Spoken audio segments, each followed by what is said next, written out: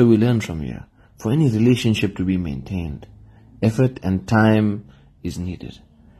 Just as well with our relationship with our Maker, with our Allah subhanahu wa ta'ala. That's what salah is, to take out time for Allah, to communicate with Allah, to build an attachment with our deeds that are pleasing to Allah subhanahu wa ta'ala.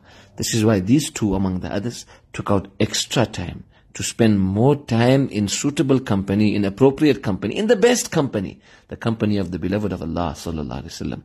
That extra time is very, very special.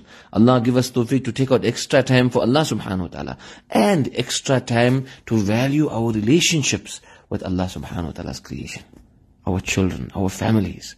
And we need to water these relationships with effort, with sincerity, with loyalty, with commitment, and seeking Allah subhanahu wa ta'ala's assistance all the time.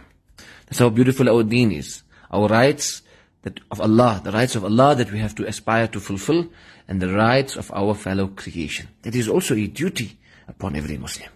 May Allah subhanahu wa ta'ala help us all to fulfill huquq, the rights. So let's go back to where we were previously, when we were discussing Hazrat Afraa radiallahu anha, and we were discussing her children who were participants in Badr, and amongst her children, the three who ended off the greatest pharaoh of this ummah, Mu'adh and Mu'awwadh radiallahu anhuma, the sons of Afraa, and their friend Hazrat Mu'adh bin Amr bin Jamuh radiallahu anhum. Then we were mentioning his mother. Like we learnt about Afraa, and we are still discussing her life. Mu'adh bin Amr bin Jamuh radiallahu anhu's mother is none other than Hind bint Amr radiallahu anha. What a relationship she shared with her children.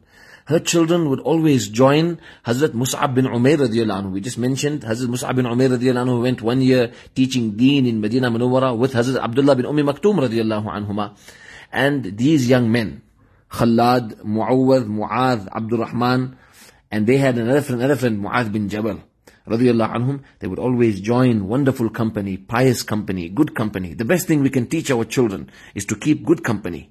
Allah's Nabi sallallahu alaihi wasallam was asked about the company that we should keep. Allah's Nabi sallallahu alaihi wasallam said, "Man dhakkarakum Allah ru'yatuhu, wa zada fi amalikum mantiquhu, wa dhakkarakum bil akhirati amaluhu." He who, on seeing him and her, seeing that individual, reminds us of Allah, that is the company we should keep. And when that individual speaks, that increases us in good deeds. And when that person does good deeds, it reminds us and conscientizes us of the hereafter. This is the answer, the response that Janabi Rasulullah sallallahu alaihi wasallam gave when asked which company we should keep. Allah's Nabi sallallahu alaihi wasallam gave another analogy, an example. The example of good company and bad company. Allah's Nabi sallallahu alaihi wasallam said, like that of a perfume merchant, sitting in a store where beautiful, expensive perfume is being sold. Sitting in that company is so enjoyable. We can purchase perfume, or we can get sometimes some scent for free, or sometimes just sitting there. Maybe we didn't get anything, but the scent is so wonderful and enjoyable. What it means is, sitting in pious company is the same. Sometimes the pious person will just give us advice. By the way, we'll pick up such interesting points that will help us throughout our life. And sometimes purchasing perfume would mean that pious people will advise us how to utilize our money, which kitabs to study, what to do, in which avenue should we utilize the money we have. And thirdly, sometimes just sitting with good people. It has such an inspiration and such a good influence it has.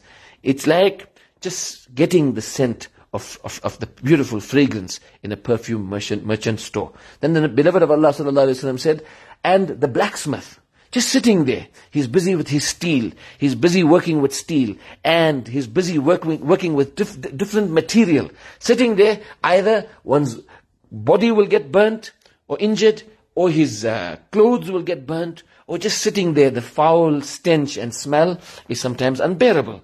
What does this mean is, bad company is such, burning the body is an analysis of saying, meaning that one's aqidah would be affected.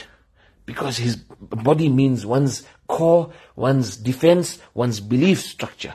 Bad company will negatively affect a person. And one's clothes means one's character and good deeds will be maimed. وَثِيَابَكَ فَطَهِّرْ Quran speaks of thiyabaka fatahir. One of the tafsirs here, when Allah speaks to His beloved sallallahu alaihi wasallam, the one meaning of thiyab means character. Purify your character. Allah Ta'ala is teaching His beloved sallallahu alaihi wasallam in turn to teach humanity that one's character should be purified and cleansed. And the other meaning of thiyab is one's clothing, meaning one's good deeds. So in sitting in such bad company, one's deeds will be affected. One won't be able to perform their salah. One will no longer wake up for tahajjud or spend time in tilawah of the Quran because of the negativity of bad company. Otherwise, just a foul stench. Because Allah Ta'ala's curses befall someone, it would affect those around. Allah Ta'ala save us. May Allah Ta'ala make us of those who will inspire others in a positive manner and save us from taking effect from others negatively in a negative manner. So these men, these Sahaba, these four, with their friend Mu'adh bin Jabal, would join Hazrat Mus'ab bin Umair radiallahu anhu. And whatever they learned, they would teach their mother Hind binti Amr. But the children's worry and their mother's worry was, our father must get hidayah. And their father's name was Hazrat Amr bin Jamuh.